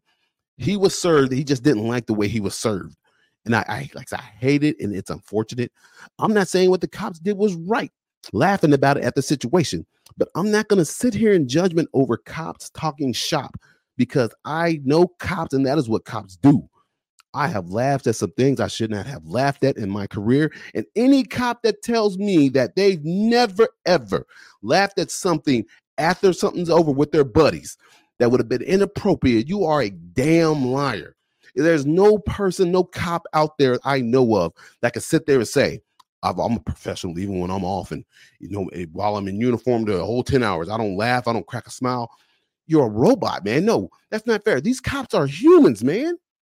Like I said, if they did this in front of Mr. Lane, I'd have a major problem with laughing at a veteran in front of his face with that knowledge. But the truth remains that, one, I don't believe that they knew that Mr. Lane was a disabled veteran. I don't believe that they knew that. I believe that if they had known, they would have tried to get them help. I absolutely believe it, because there's a lot of cops that are veterans, man. We don't know these cops' histories. We don't know if they got family in the military or if they were in the military themselves or vets. We don't know that. But the media wants you to think that this misleading title that they mocked a disabled veteran. And like I said, I will stand up for those cops and say all day, man, they are simply human. And the only thing they did was get caught laughing about a situation after it was over and handled and done. They did their job. And some people say that's not protecting and serving. And I'm like, dude, no, you can't protect and serve like that. You can't just up and let everybody come into a restaurant and go in and use the bathroom when the business told you not to let you do that. Other than that, they would not be working there, which they aren't now, because the business has decided, well, we didn't know about this enough. So the business is now saying that they don't want these officers working back there because what they did was highly inappropriate and yada, yada, yada. Personally, if I was a cop in Dallas, I would not visit that establishment at all, period, because I feel like the business is throwing them under the bus only because of the video. Because of the video, if that had not been a video, the business would have never known about the incident. Like I said, it is not the cop's job and responsibility to escort the public to the bathroom. That is your responsibility. And Mr. Lane, hey, thank you for your service. But man, you know you're going to be out and you know you have these issues, my man. Maybe, I know it, you probably don't want to do it, but you're probably going to have to put on some Depends or a diaper or something, bro. Or you're going to have to plan your night better to where you have access to a bathroom immediately. Or man, I say go find an alley, man. I ain't gonna lie, it ain't below me to be drunk and been in an alley somewhere down in Austin, Texas a couple of years ago and not peace in an alley, bro. I'm like, and personally, I don't care if people do. I really just don't. Because you're a human, you gotta go, man. But you don't have a right to access everybody's bathroom. And man, this whole incident, I ain't gonna lie, I'm not gonna say I lost sleep over this incident, but man, I was on Veterans with a Sign Instagram page, man, and just seeing the amount of people hating on the police officers, and man, these cops are dirtbags, these cops are scumbags, and these cops need to be fired. These cops are the worst. These aren't real servants. I'm just like, man, that is all unfair to these officers. That is absolutely unfair, because we are judging these officers on a single incident that after it was over, they had a laugh about it. I don't think they were laughing at him. I honestly believe that they were laughing at the situation, the fact that he pissed himself and then called back and said, I don't need to go to the bathroom anymore because I peed on myself. Because I just think it's a funny call that you pissed yourself and you call 911 to let 911 know you pissed yourself. Like I said, I don't think they're laughing at him. They're laughing at the situation, man. And it's a complete different thing. But, people, you a bootlicker. Oh, man, you ain't a real veteran. Well, I told you, I'm biased to both sides of this, man. I hate it for Mr. Lane. I hate it for the cops, but at the same time, I understand cops. At the same time, I respect Mr. Lane because I don't believe he pulled the injured veteran card. I'd like to say, this is all being cooked up by the media. This is all cooked up by the media to blow this up into something bigger than it really was. This was not what it made out to be. It wasn't that. It wasn't these cops just being dirtbags and laughing at a disabled veteran. It just wasn't that, man. And like I said, you have to think about these situations reasonably. Like I said, I ended up getting outraged at first too when I first read the article, because I took that headline as these cops really did that. And I don't think that's not what happened, man, at all, man. And also, when people say, people have to be realistic about when you talk about officers knowing their job and knowing the law. It is not possible to know over 2,000 pages of law and then over almost 1,000 pages of policy. And like I said, these officers did not violate policy, nor did they violate law. So these officers are not wrong. They got caught in a bad situation, a very unfortunate situation. That's all it is, man. But we have to be realistic. It's just not possible to know all this stuff, man. It's not possible. But guess what? Once you learn something, it's your duty to learn it and spread it to others. That's as soon as I heard about this, I started looking up Allie's Law. I was like, do we have that here in Kentucky? We absolutely do. And guess what? If I come across it, I will try to handle it as such. But like I said, there's certain stipulations in Allie's Law that have to be met in order for that person to be allowed to use the bathroom. Like I said, you can't just be some rando off the street walking in there, because trust me, there's plenty of homeless people out there in the streets. They got papers from a doctor. They got all kinds of issues. But guess what? You ain't coming up and you knock on my door. Hey, man, can I blow up your bathroom? The hell you cannot. No, sir. You don't have a right or a privilege to somebody else's property, man. Even if you are, you're a human and you have to do that thing, but you just can't go marching into somebody's house or business and blow up their toilet just because you got a letter from a doctor. You have to be a paying customer at that establishment. Or if you're at my house and my friends come over to my house and you eat something bad and you got to blow up my toilet, hey, man, have at it, bro. Just don't clog it. That's all I got to say, man. But, it's unfair that how these cops are being treated. And I hate what happened to Mr. Lane. And I don't want anybody sitting there thinking I'm co-signing on these officers being quote unquote jerks, but it's just, bro, it is what it is, man. They're humans. We're humans. Cops are some of the most raunchiest, inappropriate people I've ever seen. And for me, what really got me back was seeing all the veterans getting upset about how unprofessional the police were. I'm like, bro, what branch did you serve in? Because if there's anybody that is unprofessional, it is military personnel, myself included. I was in the infantry, man. Do you know how much pseudo gay craziness and stuff? And oh, bro, it's insane the things that happen in the military that young men in the military do. Bro, it's insane. You want to talk about not being professional? Soldiers, man, Marines, we are the most immature people on earth. But what sets us apart is when it's time to go to the field and it's time to do your job, you're able to set aside your maturity and focus on your job at hand. That's what being professional is. You ain't got to be professional 24/7. Ain't nobody professional 24/7, man. When I'm in uniform and I'm out in the public and I know that there are eyes on me, guess what? I am professional. But when I'm off and I'm on my own and I'm away from the public, I'm laughing, joking, and cracking up at everything in sight. Everything.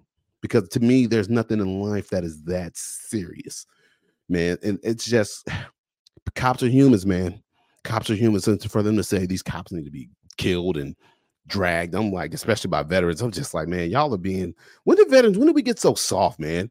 And my thing is, when did veterans, I love my veterans, but dude, we are not a protected class, bro. Like, we're not special because we're veterans and we don't get to hold the high moral ground just because you're a veteran. If you're going to be a veteran, remember, you served honorably, but you have to continue to live your life honorably after you obtain the title veteran. Because I know plenty of veterans that are scumbags that I wouldn't let in my house to take a crap. Plenty of them. I know plenty of cops I wouldn't let in my house to take a crap. Plenty of them, man.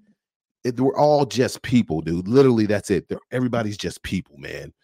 So, like I said, that's the media blowing this whole thing up into something. Because that is what the media loves to do, bro. The media loves to cast officers in a negative light because if it bleeds, it leads. But here's the thing. It's so easy for the media to focus on the bad things that officers do and what we don't get right. But rarely, when officers do get it right, rarely is it talked about. It'll come out periodically, but it'll be a small blurb or a headline. And it won't be talked about. But let a cop do something wrong. Let a cop laugh at an incident after it's over and it's caught on tape, bro. Everybody's got a problem, man. But here we got Louisville police officers the other day that rescued this lady that was tied up and chained up in a house here in Louisville. And these officers went in and saved this lady. And guess what? It makes rounds for a quick second, yo. But guess what? It's not out there very long, man. And it makes me mad because cops do so much good work and very little other work that we do makes the news. So this is here in Louisville. This is in the I believe it's in the, I can't remember if it's the first or the second division, but downtown, man. I guess they got a call about somebody yelling and screaming.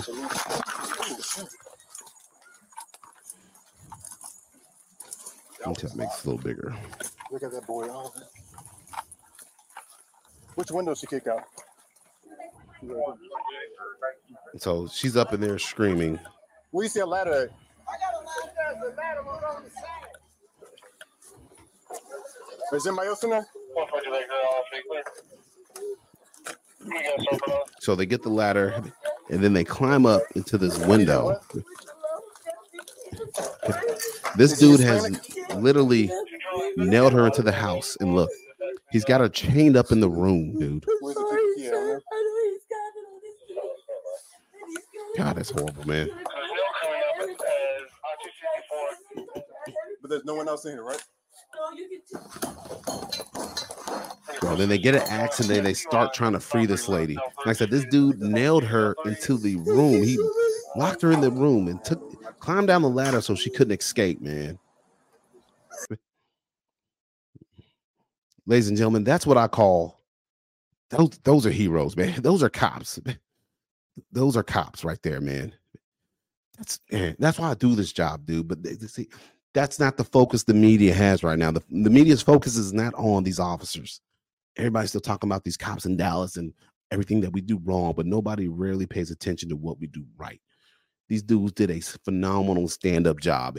And with everything going on with LMPD today, that's why I tell people I'm still proud to have been an LMPD officer. And I'm still proud of the guys that are LMPD and still operating, because that right there, that's phenomenal. That's police work. That's what the job's about. And guess what? They don't want a kudos for that. They just doing their jobs, man. These dudes don't care to be famous. And I don't know those officers well, but I've ran into them and they seem like stand-up individuals, man. Because honestly, most of the people I know that wear that LMPD uniform are stand-up guys. That's why I still got it right here in the back right here, man. My little LMPD thing with all my coins on it. I will always rep LMPD because that's my home. That is the place that grew me and developed me. And there are some good men and women on the Louisville Metro Police Department still doing God's work, man. I mean, doing solid work, yo. And I'm never been more happy, never been more proud. So don't listen to the media when it comes to these stories. That's why I tell people about the Dallas thing. Like, before the social outrage starts, pump your brakes. Start asking reasonable questions. If you just do that, you will avoid so many arguments. And like I said, I don't like to argue with people, but I found myself going back and forth with people online, partially because I was bored and I was working off duty and I didn't have nothing else to do besides argue with people, yo. But man, try to be reasonable when you break down these incidents. And because of me being reasonable and able to step back and look at and ask questions like, did they know that he was a veteran? I was able to sidestep the societal outrage that everybody has about that incident. Because like I said, it's just not what it was made out to be. But like I said, we're not going to see these officers from LMPD on CNN after they helped this poor lady out. My God, just how heartbreaking her just saying, officers, I'm sorry. Like, you have nothing to be sorry about. You didn't do this. The scumbag that tied you in that room's got something to be sorry about, but not you. And speaking when it comes to being sorry, man, I got a feeling that come the election next year, I got a feeling that the Democrats might be sorry that they have gone in and done what they have did to the man, Donald Trump, by giving this man a mugshot. So, man, a lot of people are making light of this whole incident. I've seen a lot of memes on it, and some are funny. And I want to laugh, but here's my issue and my problem with this incident going on with Donald Trump. And as y'all know, I've been staying away from politics, man. But I'm worn out on politics. I am tired of the bull from the left and the right. Yo, I'm just over it. So I've been avoiding politics for the most part altogether, just because I just can't stomach the lies and the deceit and the just coming from both parties, man. Like, to me, they're the same people, man. But man, for me, I couldn't laugh at this photo because when I see this picture of former President Trump being photographed in the jail, to me, this picture reminds me of, just takes me to China or Russia, where people in small corrupt third world countries where people have their political opponents jailed.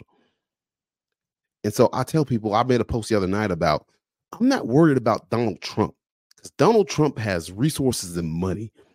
Donald Trump can fight this. And honestly, I think this happened to Trump is going to awaken a lot of people into this country to the fact that if they can do that to him, what can they do to you and I if we don't agree?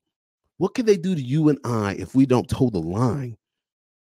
And that also has to make people think, like, why are they so afraid of Donald Trump that they're going to these extraordinary measures? And I think trumping up charges and trying to put this man in jail or possibly get him the death penalty.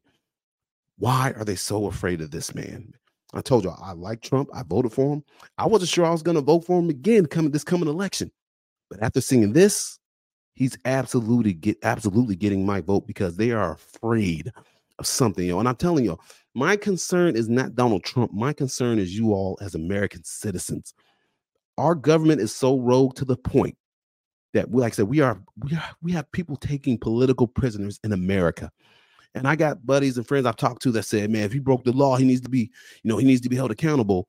Well, if that's the case, if there's evidence to prove that he did what he did, and I'll tell people, let's be honest, he's indicted. Okay, dude, indictment, going to indict somebody is super easy. It's probably one of the easiest parts of the job. It is a low bar to indict somebody, but to actually get them convicted of what they've been indicted with, good luck. It's a lot harder. And I tell people, like, dude, you have to look at this as a fact of our government has been weaponized against us. The government has been weaponized against a former president, man. If he don't stand a chance, what makes you think you and I stand a chance? I said, this isn't about Republicans and Democrats. Bro, it's becoming time, America. We need to sit aside the whole, it's the Republicans, it's the Democrat. No, it is the United States government in general, which has grown too big and too powerful, and which is going out of control. And they are seeking to control everything and everybody.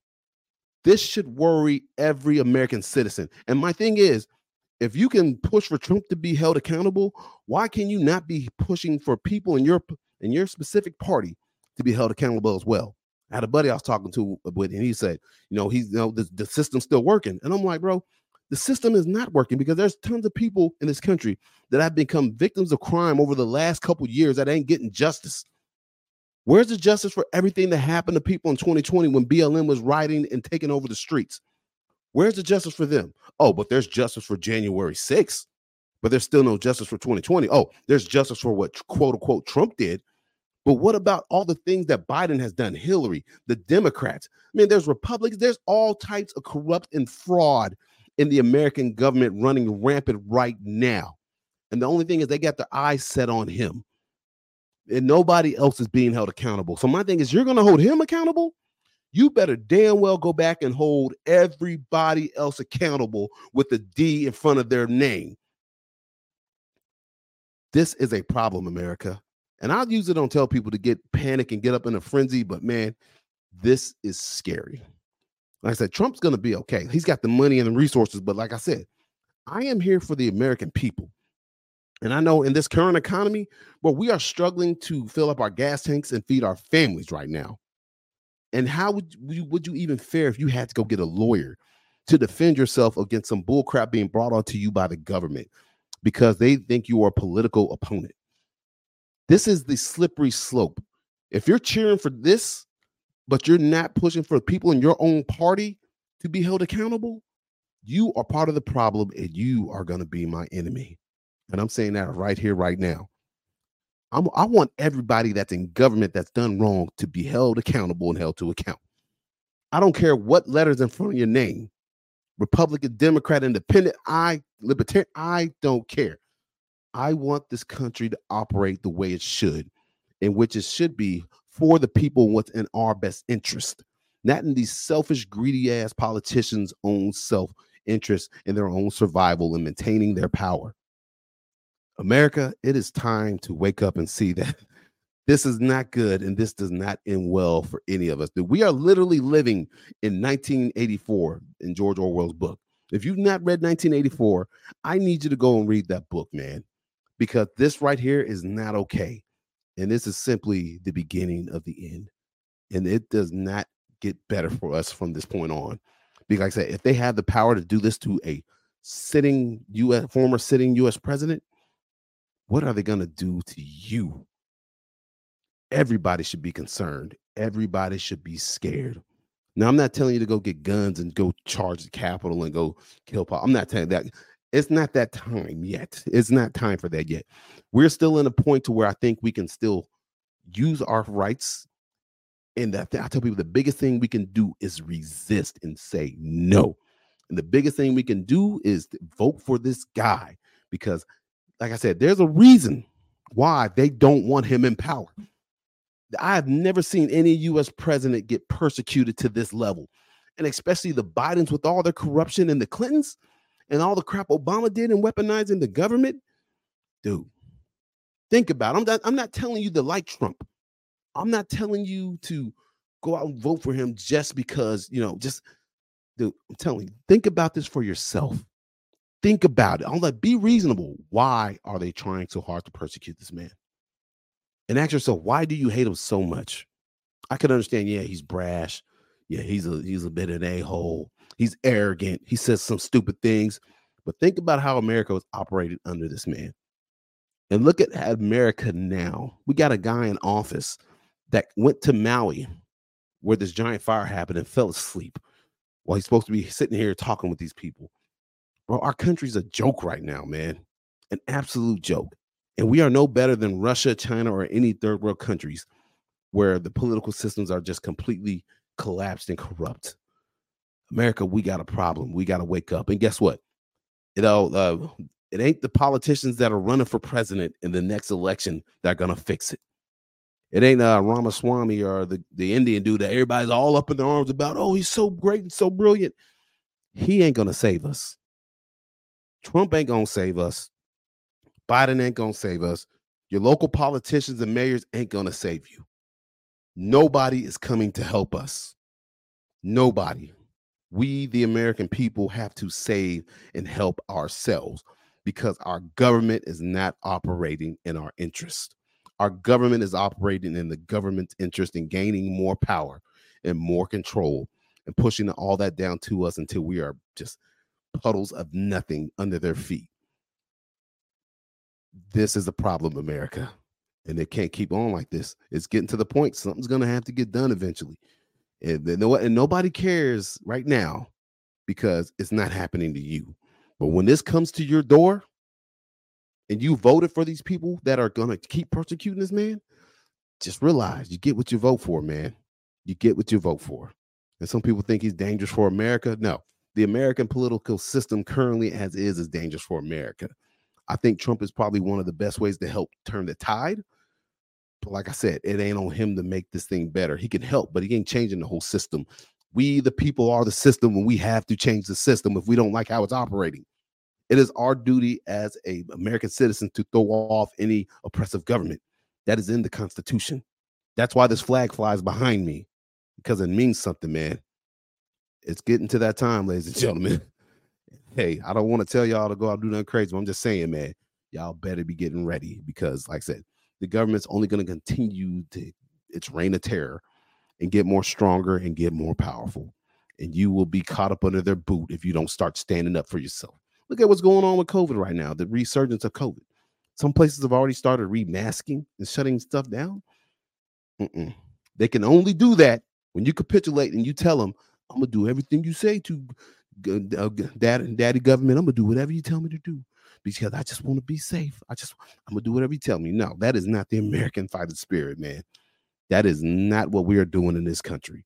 It is time to stand up, not just for you. You're not standing up for you. You're standing up for the next generation of Americans to come, because there will not be another generation of Americans, honestly, if we keep at this current trajectory in this downward slide, man. This is unacceptable, man. Our founding fathers will be rolling over in their graves right now. So, man, it's been a long one. Coming on an hour and 48 minutes. I told y'all it was going to be a long one, man, but thank y'all for hanging in there with me. I really appreciate you all tuning in. This has been, man, it feels good to be back in front of the microphone. Hope you all enjoyed the podcast. And as always, man, I want to thank y'all for tuning in, because I do this because I love y'all, because I love being able to step out and express my opinion. And I feel like there's no better time now to start exercising our First Amendment rights. Well, when our Constitution is under attack from those within our country, like I said, America's the last free beacon, man. You got to think America is one of the last freestanding countries in the world. And if America goes away, who else? There's nobody here, man. No, like I said, nobody's coming to save us. It's up to us, man. We got to start standing up and speaking up when you see wrong. And like I said, you don't start speaking up when it's safe to speak up. You speak up when you have something to lose. America would not be what it is today if we never had brave men to stand up and fight back with skin in the game, man. It's all about having that skin in the game, dude. It's all about it. And we need more men and women to start standing up and speaking out against what's going on in this country. I'm concerned. I'm concerned for my family. I'm concerned for myself. I'm concerned for everybody. I'm concerned for you and your families. Like I said, this ain't about Republicans or Democrats, man. This is about us, we the people. That's simple. All right, America. So y'all have a wonderful, wonderful evening. I'm gonna go have some Mexican food with my family, and hopefully while I'm out, I don't have to use the bathroom at the Mexican restaurant and get into a whole hubuckle because I'm a disabled veteran. All right. Man, hey, thank y'all for tuning in to the I Am Pitts podcast. Hey, if y'all could do me a favor, it's been a while. Be sure to follow me on my YouTube channel, the I Am Pitts YouTube channel. Share the videos, tell your friends, tell your families. Be sure to like and subscribe on iTunes and all the other places you can find the I Am Pitts podcast. And also, go get the book, I Am Pitts Memoirs of an American Patriot, man. I just had somebody reach out to me from Australia and give me a shout out, want to buy the book. So do yourself a favor, go get the book, I Am Pitts. You can go to the website right here. Let me pull it up for you. IamPitts.com and get yourself a copy. Get yourself something good to read. Like I said, I think I'm holding steady at about 70 plus views on Amazon, So yeah, like I said, look at this beautiful website. It's mediocre. What am I talking? It's mediocre. Go yourself, get the book, man. Look at that beautiful chocolate skin. So beautiful, so nice.